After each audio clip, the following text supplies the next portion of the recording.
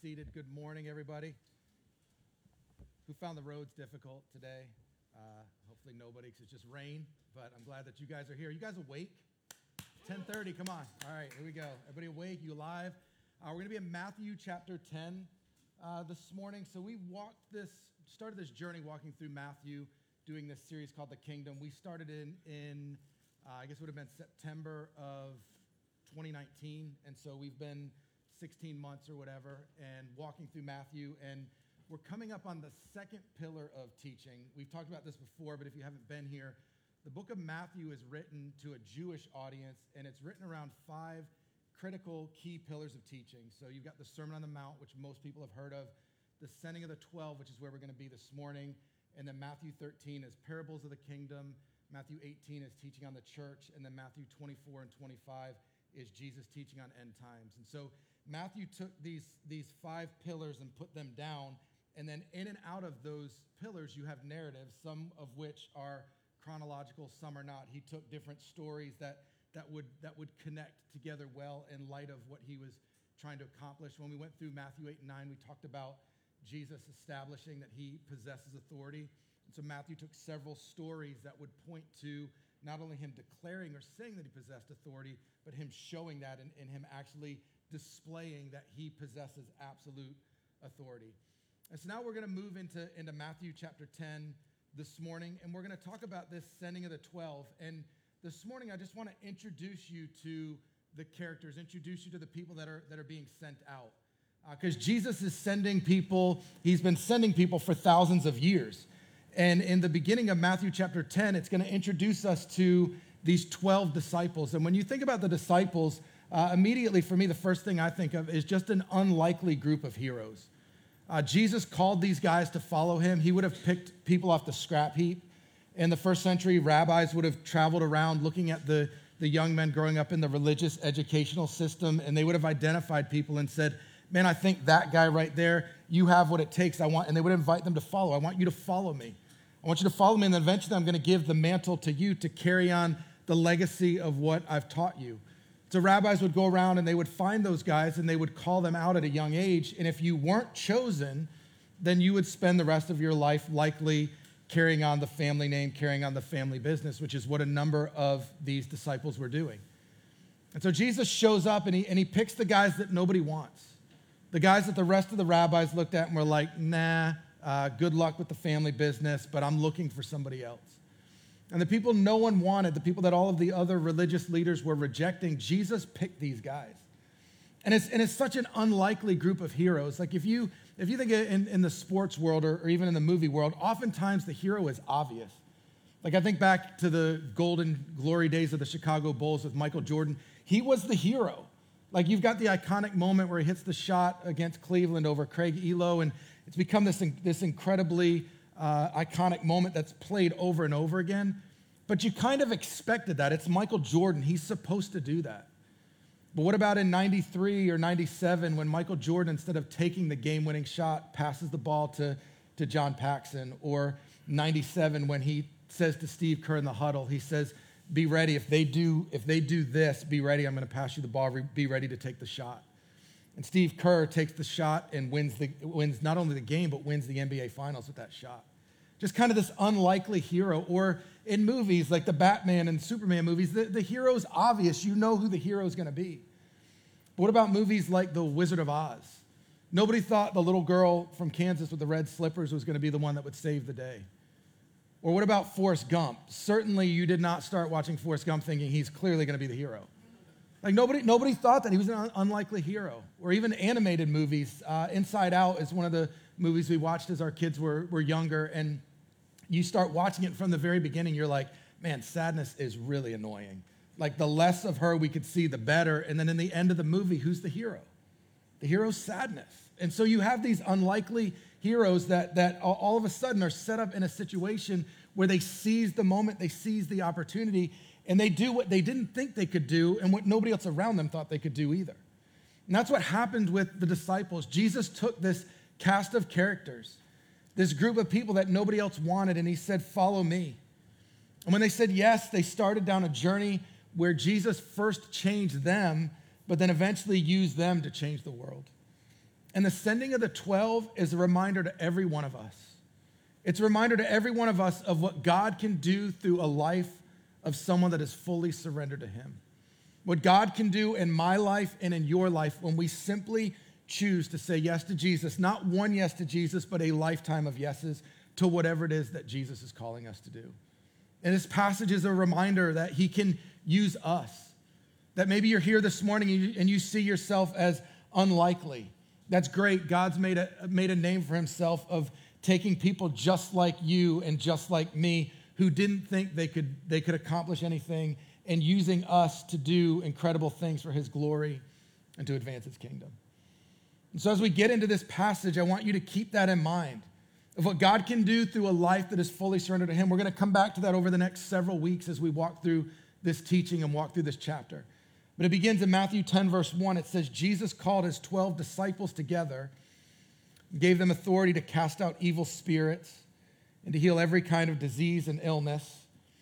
Here are the names of the 12 apostles. Notice he said disciples first, and then now he says apostles.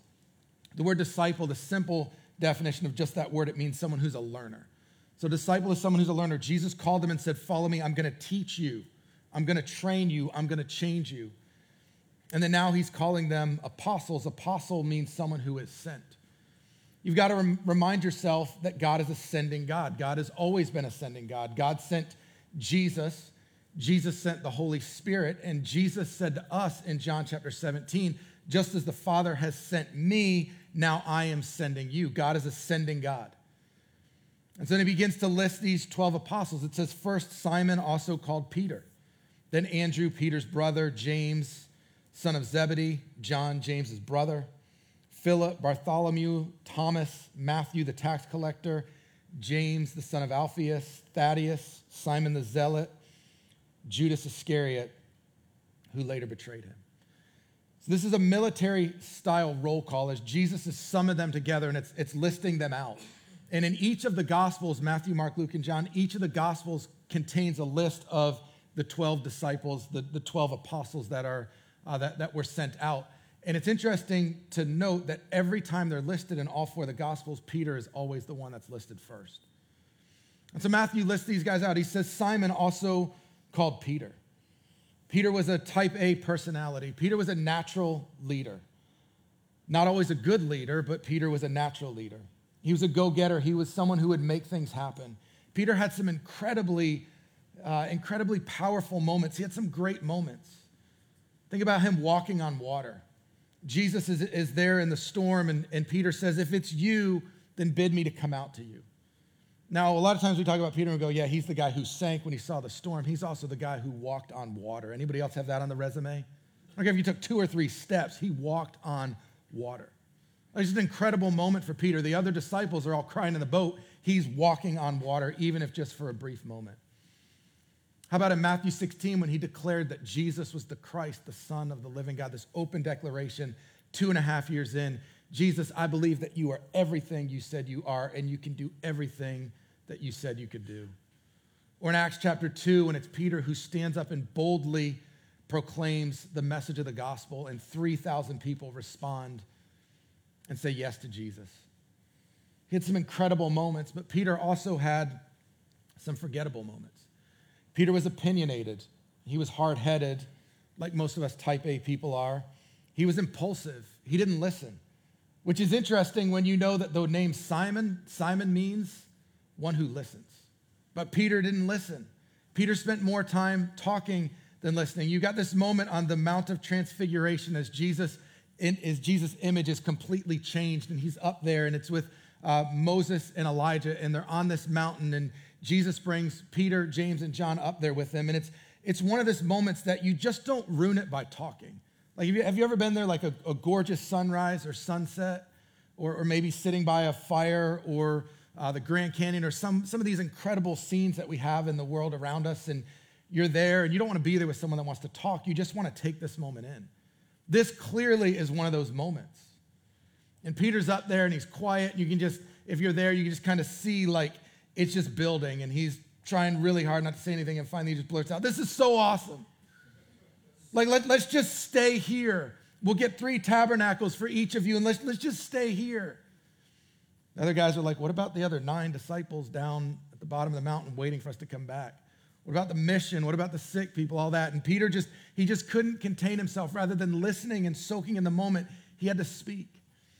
Or when Jesus, right after he makes the declaration that Jesus is the Christ, the Son of the living God, immediately after that, it says that Jesus began to tell them that he was going to go to Jerusalem and he would suffer many things. And it says in the next verse that Peter pulled Jesus to the side and began to rebuke him. That's incredibly bold, misguided, but incredibly bold. As he's rebuking Jesus, saying, this is not going to happen to you, that's the passage where Jesus looks at him and says, get thee behind me, Satan. Like, definitely not one of Peter's greatest moments. Or how about denying that he knew Jesus? Again, not listening. Jesus tells him this is going to happen, and he says, no, it won't. And Jesus says, before the sun comes up tomorrow, you're going to deny that you know me 3 different times. Or Peter in the early church getting sucked in by the legalism of things that were happening in the first century.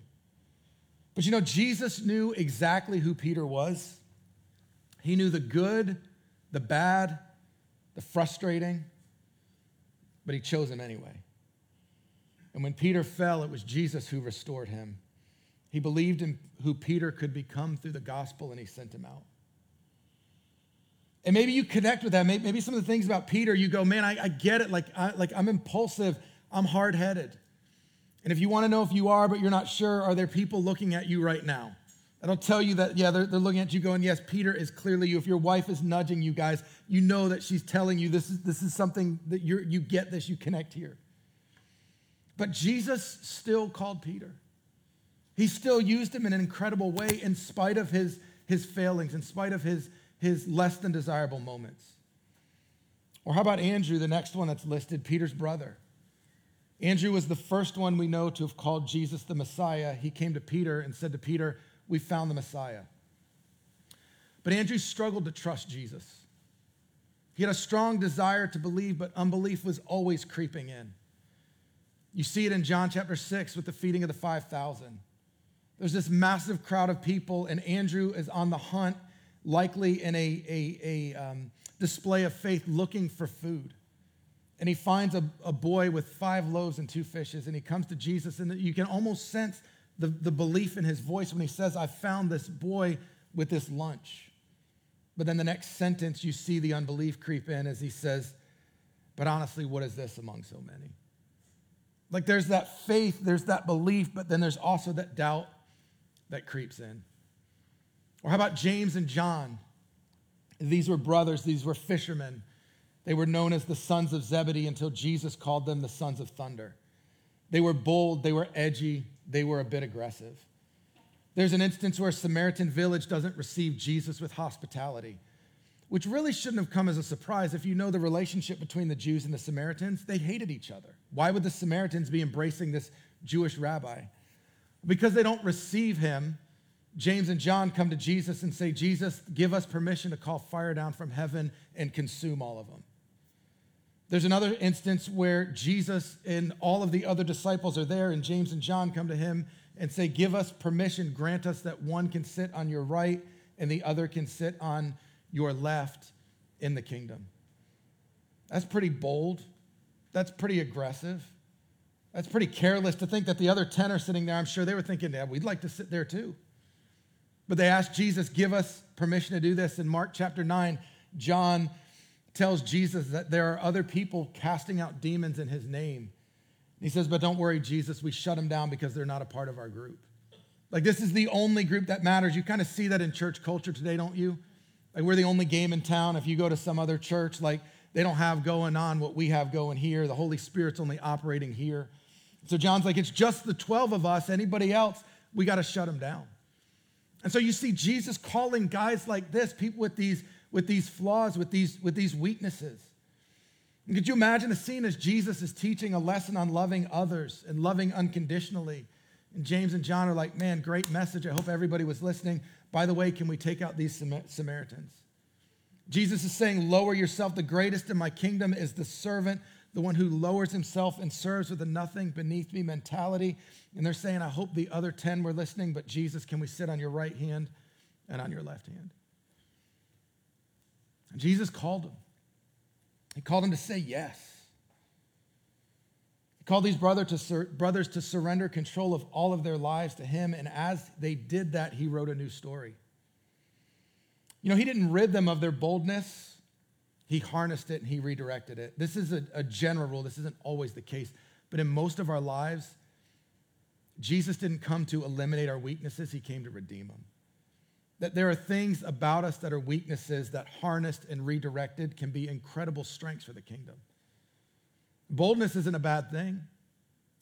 Boldness can be a very selfish thing.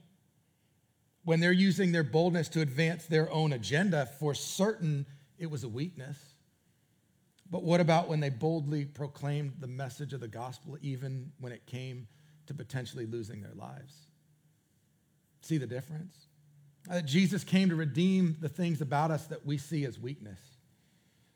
That maybe today you're a risk taker. Misguided, that can be a problem, but risk taking for the kingdom can be an incredibly valuable strength. And so Jesus came to redeem these strengths or weaknesses, to redirect them to become strengths. John, the disciple who wrote the Gospel of John, refers to himself throughout his writing as the disciple whom Jesus loved. John was a guy who was full of himself originally, but now he refers to himself as the disciple whom Jesus loved. And at first that may sound a little arrogant until you realize Jesus loved all of them, and John knew that. And John didn't even want to write his name in the book because he didn't want the focus to be about him. He wanted the focus to be about Jesus. And Jesus redeemed these lives. How about Philip? Philip, the next guy talked about. Philip, maybe you'll connect with him. He was calculated. He was the numbers guy. When feeding the 5,000, Jesus asks an obviously rhetorical question. He says, how much food would it take to feed this crowd? There's no reason to answer, but Philip immediately is like, okay, there's X number of men. There's this number of women. Okay, some of these are babies. They're still nursing. We don't have to worry about them. Some of these little kids, they would small, but not as much. Some of these teenage boys, they're going to eat a lot. And so he's doing all the math, and he's like, Jesus, I got it. If we had 200 denarii, which is 8 months' salary, if we had 8 months' salary, that still wouldn't be enough. Like Philip was a numbers guy. He was a detailed guy. He was a realist. He said, man, thousands of people and no food in sight, this is just not going to end well. Philip was the guy that would say, Jesus, I'll go anywhere you want me to go and I'll do anything you want me to do. I just need the plan and I just need the details. No matter how bad it's going to get, it's okay. I just got to know what I'm signing up for. In our home, Jen would connect with Philip. Jen's a detail person. She's a numbers person. I'm nothing like that. She's the type of person who will read the owner's manual on a toaster. She wants to make sure she knows what features it has. I'm like, up and down. I'm pretty sure that's about it. She'll sit, when we travel, she'll read the car rental agreement. I'm like, I'm pretty sure it says the same thing it said for the last 20 years, but go ahead and read it again. She's the person that says, I'm up for an adventure. You just got to give me the details. Where for me, it's different. I say if there are details, it's not an adventure. Like just get in the car and start driving. Like even at Generation, some of the things that we do, it's like, well, Jen will ask questions. And I'm like, I don't know, we'll just figure it out. We'll just build the plane in the air. Like it's going to be okay. We just got to keep moving forward. But maybe you connect with Philip. Maybe you say, I'm willing to do anything that Jesus asks of me. I just want to see the details. No matter how bad it gets, no matter what it costs me, I'll pay the price. I just got to know going in what that's going to be like. Or maybe Bartholomew, also known as Nathaniel. In John chapter 1 is when we first meet him, and he's told that the Messiah has been found, and his response is, can anything good come out of Nazareth? Nazareth is a place he clearly looked down on. Many Jews did. Nazareth would have been the other side of the tracks. To be honest with you, there's a bit of prejudice in his statement. Bartholomew likely would have struggled greatly with Jesus pursuing Samaritans and Gentiles because he was a Jew first and Jew only kind of guy. But in the end, he took the gospel to India and eventually was crucified preaching the gospel to the very Gentiles that at one time he looked down on. You see this theme as Jesus is calling people who are broken, just like you and I. People who are flawed, just like you and I. And he says, say yes to following me. Say yes to surrendering control of all of your life to me, and I will write a new story. I'll do something in you and through you that you can't even imagine, that you could have never done if left to your own devices. He goes on and he lists Thomas. Thomas is the skeptic. In fact, we have a name that we refer to people as that came from Thomas's story. If you've ever had someone who's doubting all the time, we call him what? We call him a doubting Thomas. That's Thomas from Jesus when he rose from the dead and the disciples told him about it. He's like, I ain't going to believe until I see the hole in his side and the holes in his hands and feet, and until I get to put my fingers in there, I ain't going to believe. He said, once that happens, I'll believe. But Thomas was the doubter. He was the skeptic. He was an investigator. I will believe it, I just need to see it. If you follow Enneagrams, if any of you guys are connected to that, he would have been an Enneagram 5. Any 5s in here? Okay, nobody, good. All right, so nobody connects to Thomas. All right, moving right along. How about Matthew? Matthew's the center of the group. He was a tax collector. Tax collectors were employed by the Roman government. The Romans were a hard, oppressive people, and they would tax the nation basically whenever they felt like it. And in order to collect taxes, they would employ Jews to carry out the taxation. So tax collectors could also charge a significant amount on top of the tax, which is how they were paid, which at its worst is believed that that number could have been as much as 90%. You could have been taxed as much as 90% of your income. Some of you are freaking out about Joe Biden. 90% of your income. Did you hear that? But understand what would happen. These were Jews employed by the Romans to tax Jews. So these were Jews who got rich at the expense of their own people. They abused their own people in order to gain wealth. To be certain, Matthew was the one guy in the group that all of the other disciples agreed didn't belong there. That when Jesus was telling them, one of you is going to betray me, they were all looking at Matthew going, we all know who it's going to be. He'd have been the lowest of the low in the group in terms of the way the others viewed him. But Jesus called Matthew, and he says, Matthew, give all of that up. Your wealth, your comfort, your security. And Matthew was willing to say yes. Matthew was willing to give all of that up in order to pursue Jesus. Goes on and he talks about James and Thaddeus. These are two of the disciples that we know very little about. They're just kind of passing glances. And these are guys that are often overlooked because their contribution isn't mentioned. And because we know little about them, we often see them as insignificant. And I think for some of us, that hits home because you think that what you're doing for the kingdom is insignificant. That it doesn't really matter, that nobody's noticing, that nobody's writing books about you, nobody's asking you to appear on their blog or their podcast. Nobody's inviting you to come to their conference to teach and share your story about what you're doing for the kingdom. But what you and I have to understand is regardless of what other people see, God sees, and your contribution is significant. That where he's placed you is an opportunity to make disciples. It's an opportunity to advance the kingdom. I know in light of what we're walking through, some of you right now, you see yourself as nothing more than a mom trying to navigate online school. You're like, the biggest battle I fight every day is with dirty dishes and laundry. And you just see what you're doing as insignificant, but God has planted you in a place to raise up little disciple makers. That you are making a significant investment in the kingdom. You've just got to believe that. That you're here this morning, you think, man, I'm just a school teacher, I'm just a banker, I'm just a barista, I'm just a line worker. You are a minister of the gospel, and God has planted you where you are for a reason, to advance his kingdom, to make disciples. There's a perspective shift. We talked about this last week, but there's a perspective that has to change. I don't work from 9 to 5 so I can make disciples from 5 to 9. I get to make disciples from 9 to 5, that God has planted me there. He sent me there as a missionary, and bonus, you're getting paid to do kingdom work. It's just a shift of perspective that we have to have. That what we're doing for the kingdom is significant and it matters. And understand this, these guys are no less apostles than Peter, James, and John. And in eternity, they are promised that they will have just as much authority and power as the other apostles. Jesus said in Luke 22 that they would rule and reign with the rest of the disciples, with the rest of the apostles.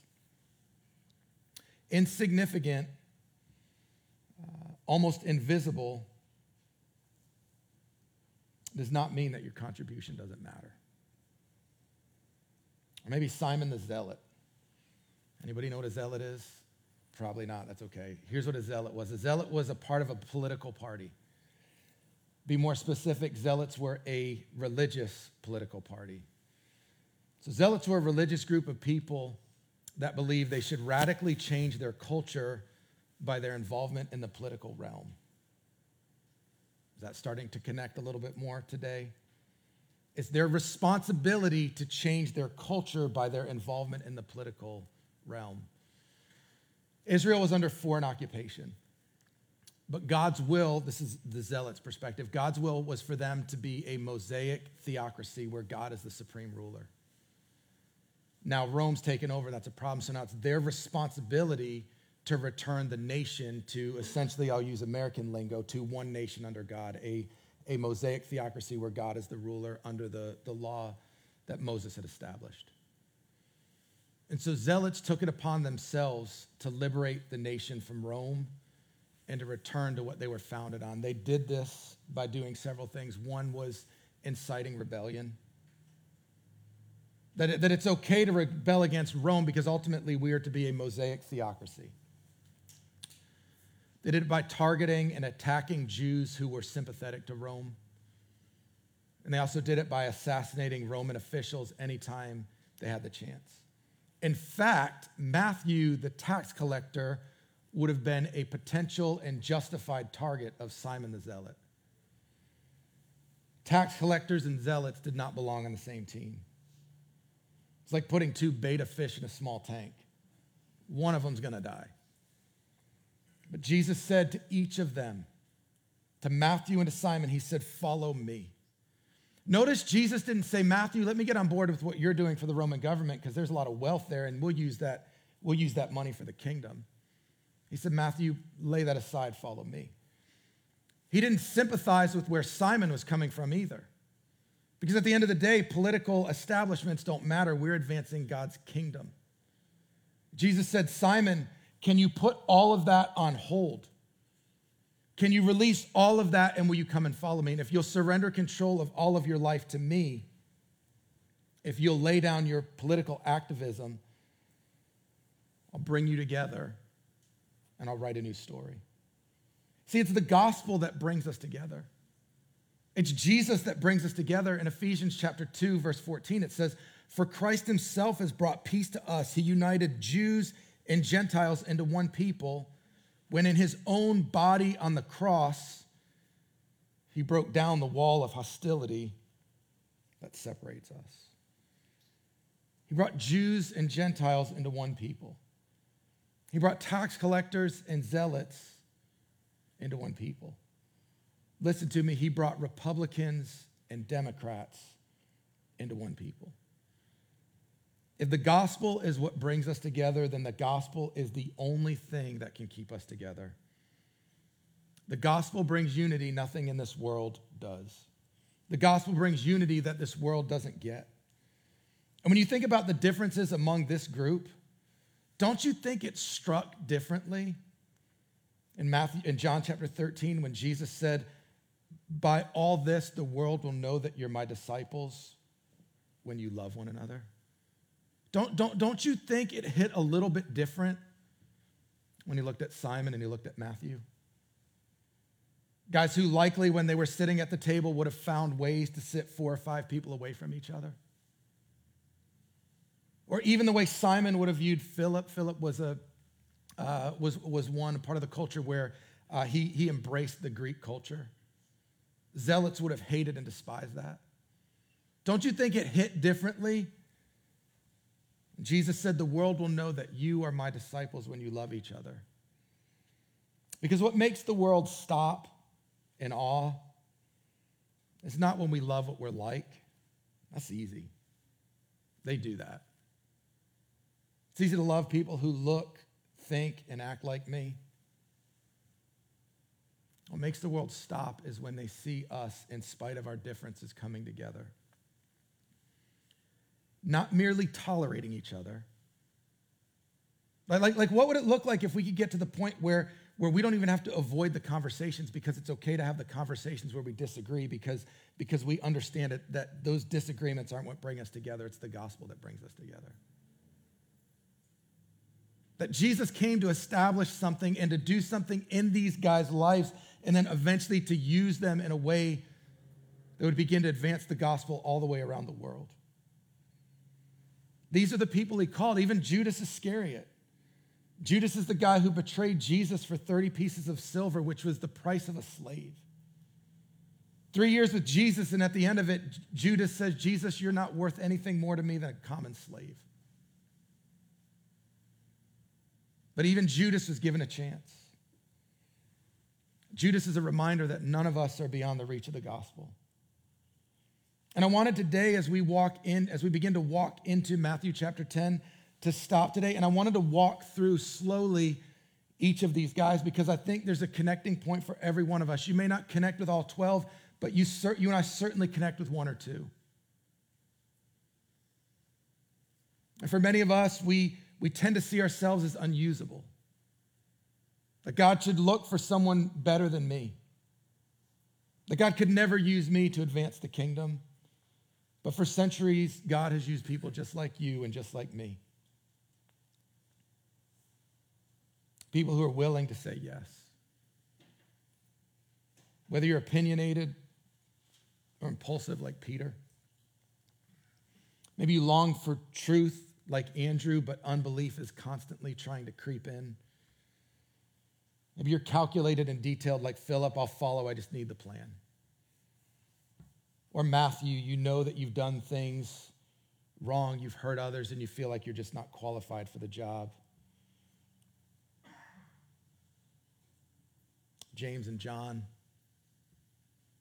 edgy, aggressive, bold. Simon. If we're honest, some of us are distracted because we're more concerned about what's happening in our country politically than we are with what's happening spiritually. I'll be honest with you, I think some of us, we have allowed our politics to shape the gospel instead of allowing the gospel to shape our politics. We've tried to make the two one and the same. And maybe you push back and say, but Jared, don't you care? Don't you care that we may be losing our religious freedom? Newsflash, how many people in this room are privileged enough to get paid to do this? Do you know what happens if we lose religious freedom? I no longer have a job. So for you, you may go, man, we may not be able to gather on a Sunday morning. For me, I'm going, I got to come up with a new creative way to feed my family. And there are not a lot of jobs out there looking for someone who can stand up and talk for 30 minutes. I'm going to have to reinvent myself if that happens, rediscover giftings and abilities that I hope I have somewhere that I'm just not aware of. I absolutely care. It does matter. But I also know that Jesus tasked us with the mission of advancing his kingdom. And the only hope for this world is found in the message, in the person and work of Jesus Christ. It's the message of the gospel. Advancing the kingdom, preaching the gospel to people who are far from God. That we've been given an opportunity. We've been called to say yes, just like these guys said yes. Jesus took this group of most likely to screw it up. A bunch of opinionated, doubtful, insecure disasters. And he said, I will bring you together. I will change you. And then I will use you to change the world with my message. All they had to do was say yes. And that's all we have to do. Say yes to give up our comfort, to give up our security, to sacrifice our agendas.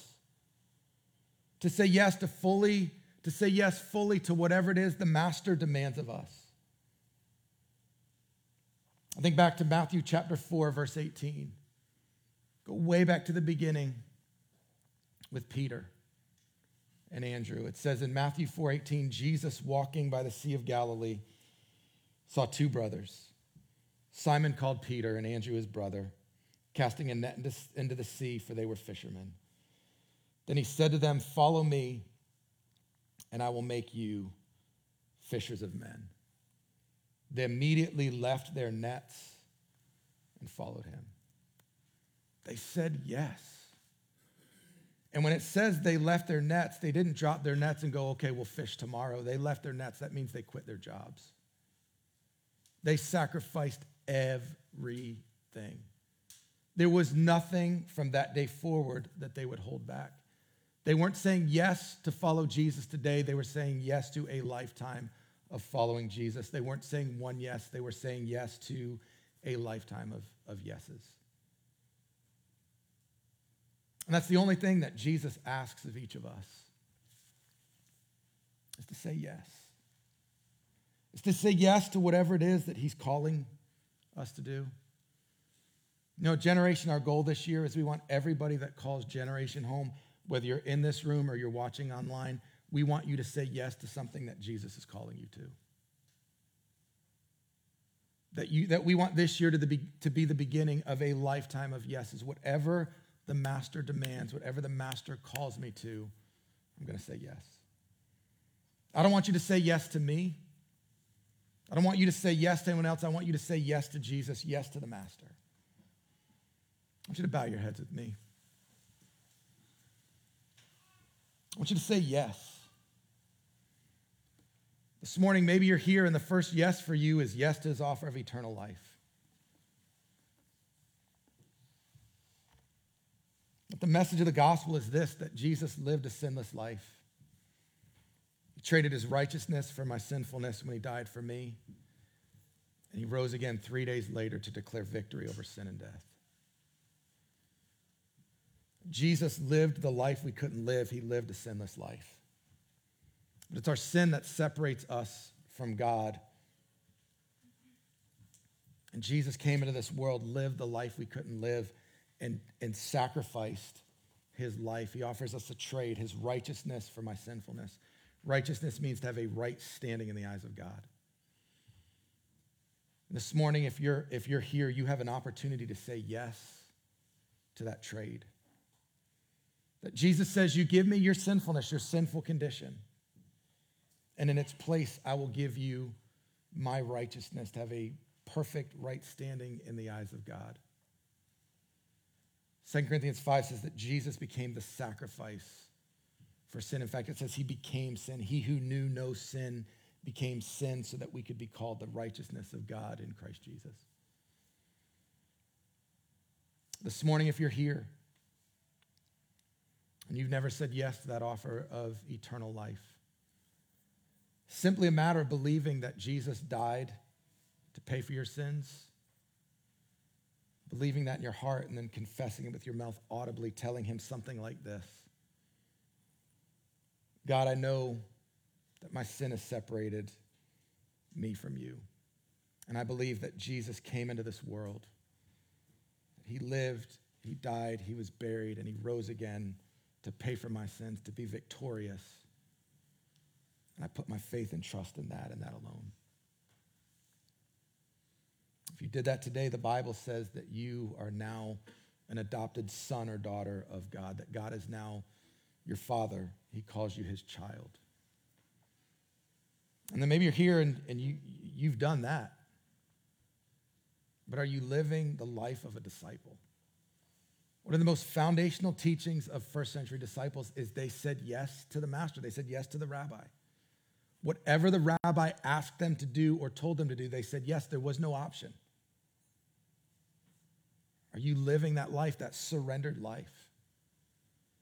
You said yes to Jesus as Savior, but are you saying yes to him as Lord and Master? I want to challenge you to ask this week, to ask him, what are you telling me to say yes to? What step are you calling me to take? And I want to challenge you to take it. To say yes to whatever it is that he's calling you to.